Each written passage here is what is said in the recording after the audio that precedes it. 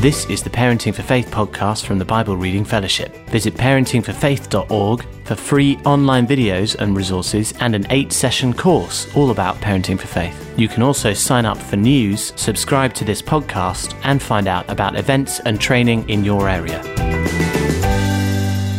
Welcome to the Parenting for Faith podcast. My name's Anna Hawkin and I'm part of the team at Parenting for Faith. And I am standing in for Rachel Turner today because she has an unplanned, unscheduled appointment with a sick bucket and her bathroom floor. I consider Rach pretty much invincible, but even she can be taken out by a sickness bug. It's so sucky. So we hope you get better really soon, Rachel. We've got loads of stuff on the podcast today. We're kicking off talking about what it means to be homegrown. And I'm going to share an opportunity to be part of an online conference. It's coming up just a couple of weeks. Whether you're a children's leader or volunteer or a parent or carer, there's something for you and you want to hear about that. In our question and answer section, we're going to take something from our Under Fives Facebook Live on finding a place to serve.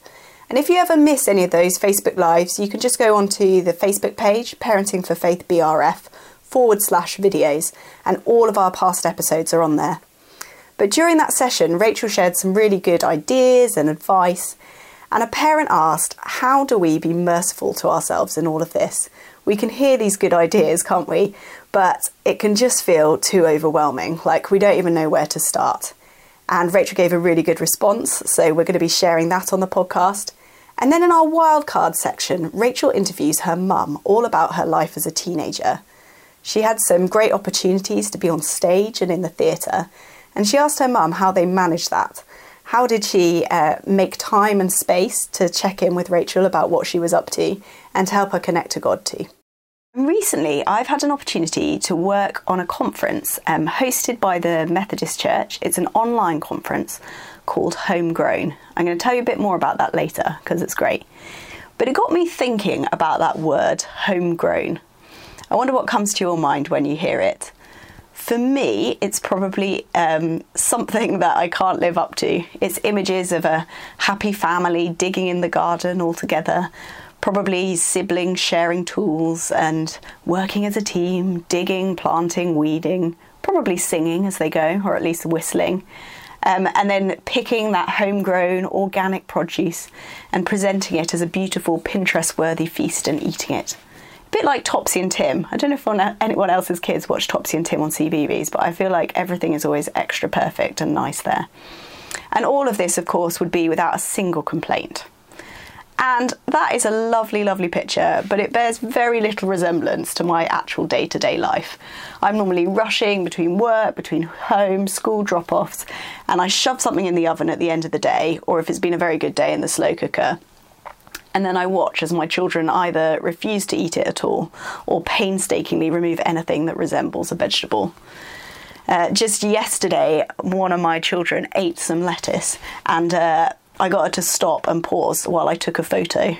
And it was only then that it twigged in my mind that if I'm stopping and taking a picture, because this is such a momentous occasion, then maybe I'm not doing quite so well on the fruit and veg front as I thought.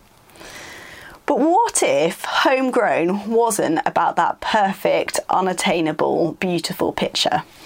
What if it was just thinking about what we are growing in our homes? So I'm not talking houseplants, I mean, what are we growing in our children? Because all our homes look different, all our families are different, our children's are different. But they are usually a place where our children will grow in all sorts of ways.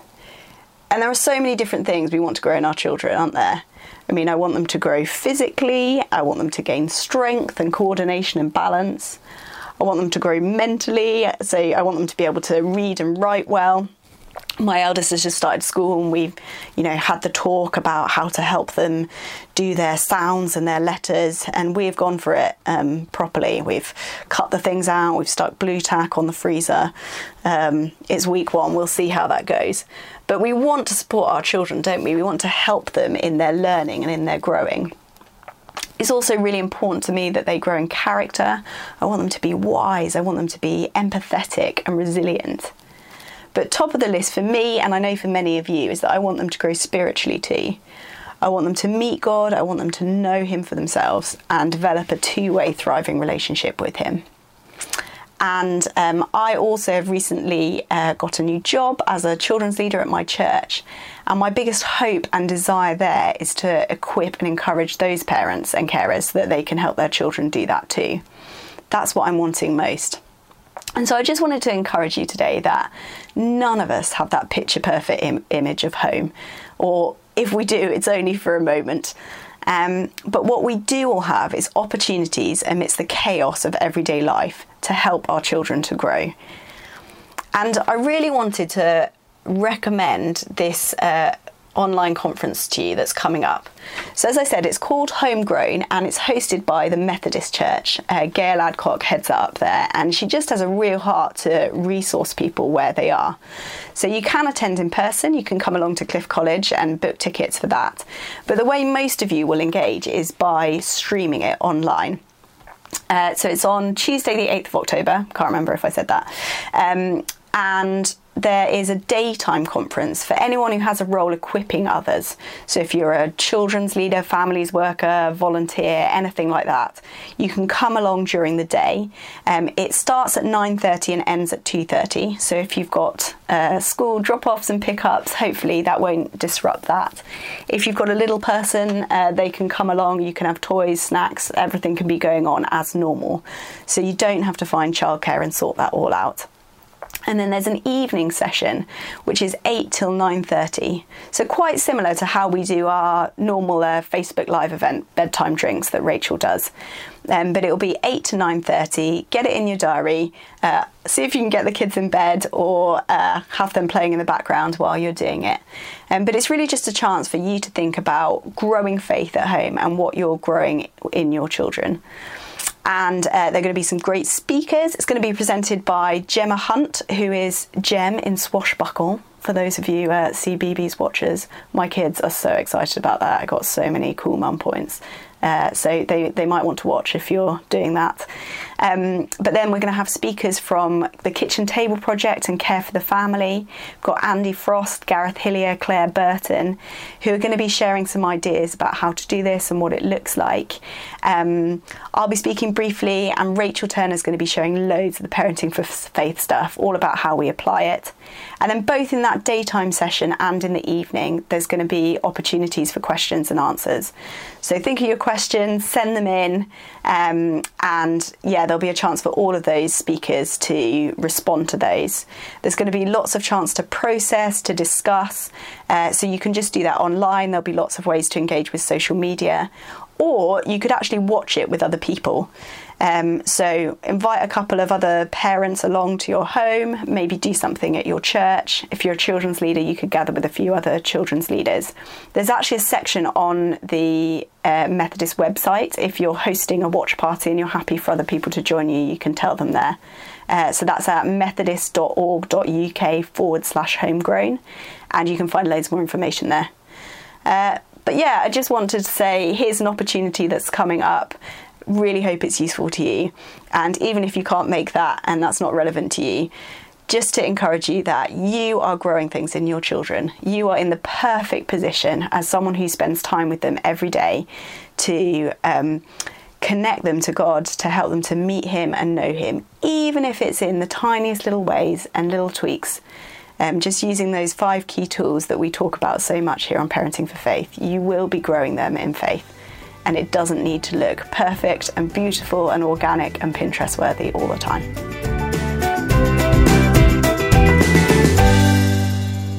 How do we be merciful to ourselves in all these good ideas changing our behavior? We have to be merciful to ourselves, because like my daily life requires mercifulness to myself like 4 times a day. And I think if we expect perfection from ourselves, we're not going to make it as individuals, as parents. And for me, I have in my head the ideal way, like the parent I want to be. If I had 9 hours of sleep a night and I could do all the things my ideas had, and if I was kind of somebody else, if I was the best version of myself, living my best life. And you know what? Most days I don't remember if I changed my socks, and I am snappy and I'm not the perfect thing on the inside, but that God still picked me to be a parent, even in the middle of who I am now today. And therefore, I do believe that God can weave all things together for good. And so I don't have to do all the good ideas today. But maybe if I just wake up tomorrow and look for the powerful and purposefulness of my kid and encourage them once, then maybe the next day. There was this great book I've been reading called The Atomic Habits, something like that. And it was saying if you're just 1% better every day, like at the end of the year, you're like 30 times better than you were last year. And I'm like, that can't possibly be true. But the maths do work out. And so for me, I stopped trying to like do all of the great ideas. And I'm like, if I can do 1% better, then in the long term, it'll definitely be worth it. And you know what? Some days just surviving is okay. And then other days I make my 1%. So if I only do 1% better half my year, I'm still going to be 15 times better than I was last year. So be encouraged, be merciful to you, because in essence, we want our kids to be merciful to themselves long term. And I can model that.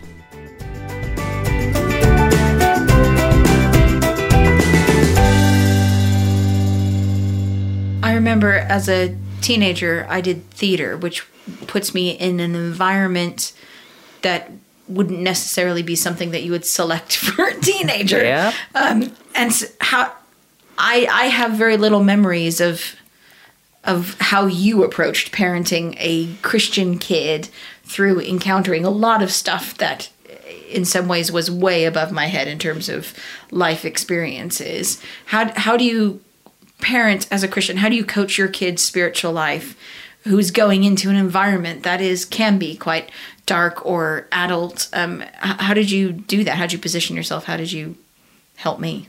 Started earlier. When you were little, we positioned you for kindergarten. We positioned you for just regular points of life by anticipating what was ahead that we could see, and then teaching you how to maneuver in that kind of a world step by step. But it was only when we saw the growth in your Christianity in early years that we would then take another step that would allow you to be exposed to a non-Christian environment in a safe manner. And so you were being protected. You just didn't know at what level we were protecting you. And we were not allowing you to jump into a terribly dark world of theater. When you were super young, we did the beginning steps, which was children's theater. And then I was there. I was a part of everything. I was doing the lights. I was doing all this other stuff. And so within that, I could watch and monitor your behavior, and I could correct some of the things in that behavior that was inappropriate, that was coming up in you when you were, with the signatures and all of those little things that were. Why don't you tell that story, Mom? Is that, after your first play, when you were being a gymnast, then you had come out and all the little characters came out in front of the theater for the young children who had came to watch the show, could then come and get autographs. And when they came and got your autograph, you were just bursting with pride and awesomeness. And you did this attitude shift that I am just so super cool. And instead of the gratefulness of being in that position, you had developed this immediate pride and accomplishment that was overpowering. And then we had to stop that really quickly after that. And so it was sitting down with you saying, I can't even remember what I said, but it had to do with... I remember what you said. You remember. What did I say? I don't remember. It was burned into my head. I was, 10, 11? Yeah. Mary said, if you can't have a right heart towards people, then you will no longer be able to do this. Yeah. Because we always have to have a right heart. And if you are not heart positioned, then I will not allow you to continue in this, because your heart's more important to me than your opportunities. Mm-hmm. That was like, it burned into my head. That was it. And so that was your first theater opportunity. And I understood you were on stage for the first time, glittering things, you were going all over. But we took those steps slowly. I watched you slowly. And then also you had other encounters with God along the way that strengthened who you were. And it was the mixture of watching you grow in your spirituality and watching you progress in theater and my chaperoning along that way and protecting you. Then I would give you a little more freedom with each show if I felt that your spirituality was meeting that need, and then I would back off on protection when I thought you were able to handle it. So it was a constant communication with you and a constant teaching at each step of what you need to learn and verifying it with scripture and matching it with what you knew so that I could see there was a balance where you could protect yourself, and I had taught you as much as needed to protect yourself in that environment. And we went cautiously through all of that because you were on your own as a late teenager doing quite a bit of stuff on your own, but then you were right at that precipice of becoming an adult, and we had to then give way to your own choices. But as we were doing that, make sure you were that you had everything you needed to make good choices along the way. So it was a very protected environment, but each step we gave you a little more as we saw that you were able to handle it. I remember coming home as a teenager, you always said you wanted me to check in with you when I came in. And now as a tired parent, I'm amazed at this decision. But you said when I came in, so I'd be at the theater late, or I'd be doing a late show or someplace away, and I would come in at 1 o'clock in the morning. You'd walk into the bedroom in the middle of the night. Yes. And to let me know. And I sat immediately up and I opened my eyes and I put on my best awake voice. And you talked for like 20 minutes and it would tell me all that happened, that you were, telling me at that. And so I would just be awake so that I can hear everything you wanted to say in the middle of the night and question if I, wanted more information, because the next morning, it is all over with. And then you're not going to remember the next morning what you want to say. But if something awesome happened at the theater, something that was, not awesome, I just let you talk until you had nothing else to say. And then you'd, go to bed and I'd go to bed. But it was a regular thing of waking up in the middle of the night to just whatever, so that you could check in. Your dad was sound asleep. Either he was home or he was not home. He was working graveyard or swing shift. But that check-in, I didn't want you to come home after a night of experience with people whom I did not verify every single one. And I wanted to, even if I didn't hear everything, you couldn't tell me everything that happened for hours. I can hear the tone in your voice and I can hear what was happening even in the darkness of just standing there and having this 20-minute conversation. I could get a sense of whether it was something I needed more prayer about, or I need to go down and investigate or pull you out of something else later on. But I needed to get a gauge of the tone of what's happening. It's really good. It's really good, Mom. It was so significant for me, I think, because it meant that I never felt that I was going into those dark places uncovered. I think had I not come home and debriefed with you, or you always told me you want me to check in and tell me, and you asked me questions. It wasn't just I'm home safe, great, but you asked me, you wanted to have that connection. So it established a pattern of connection that then maintains and was important to me. And it meant that then if something happened, I didn't feel that I would then go home, churn it over my head, and feel isolated out in the precipice of the world. It did.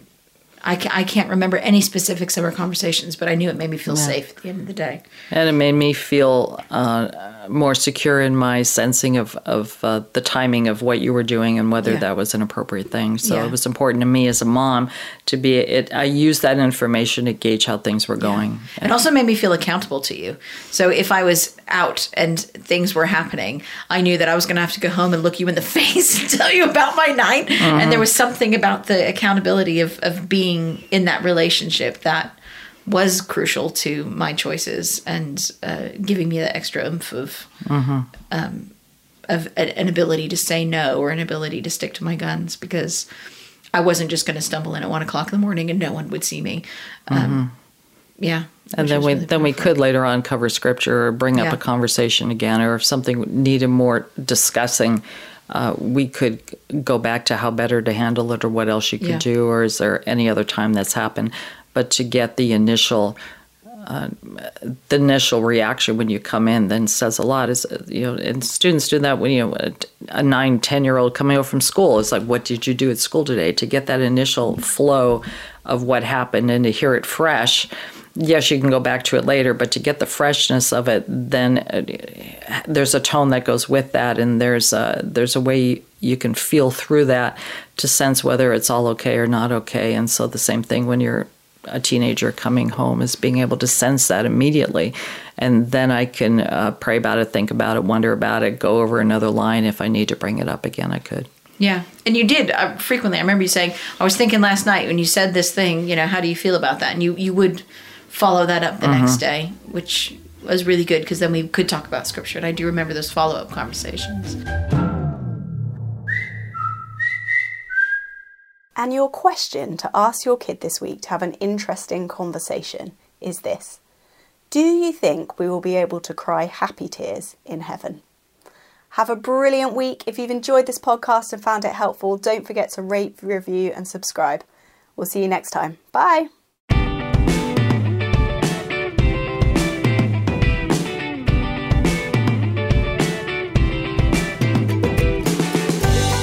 Thank you for downloading the Parenting for Faith podcast. A new episode will be released next week, and why not look at parentingforfaith.org to watch the free 8-session course, to get in touch, or to find out about training and events near you.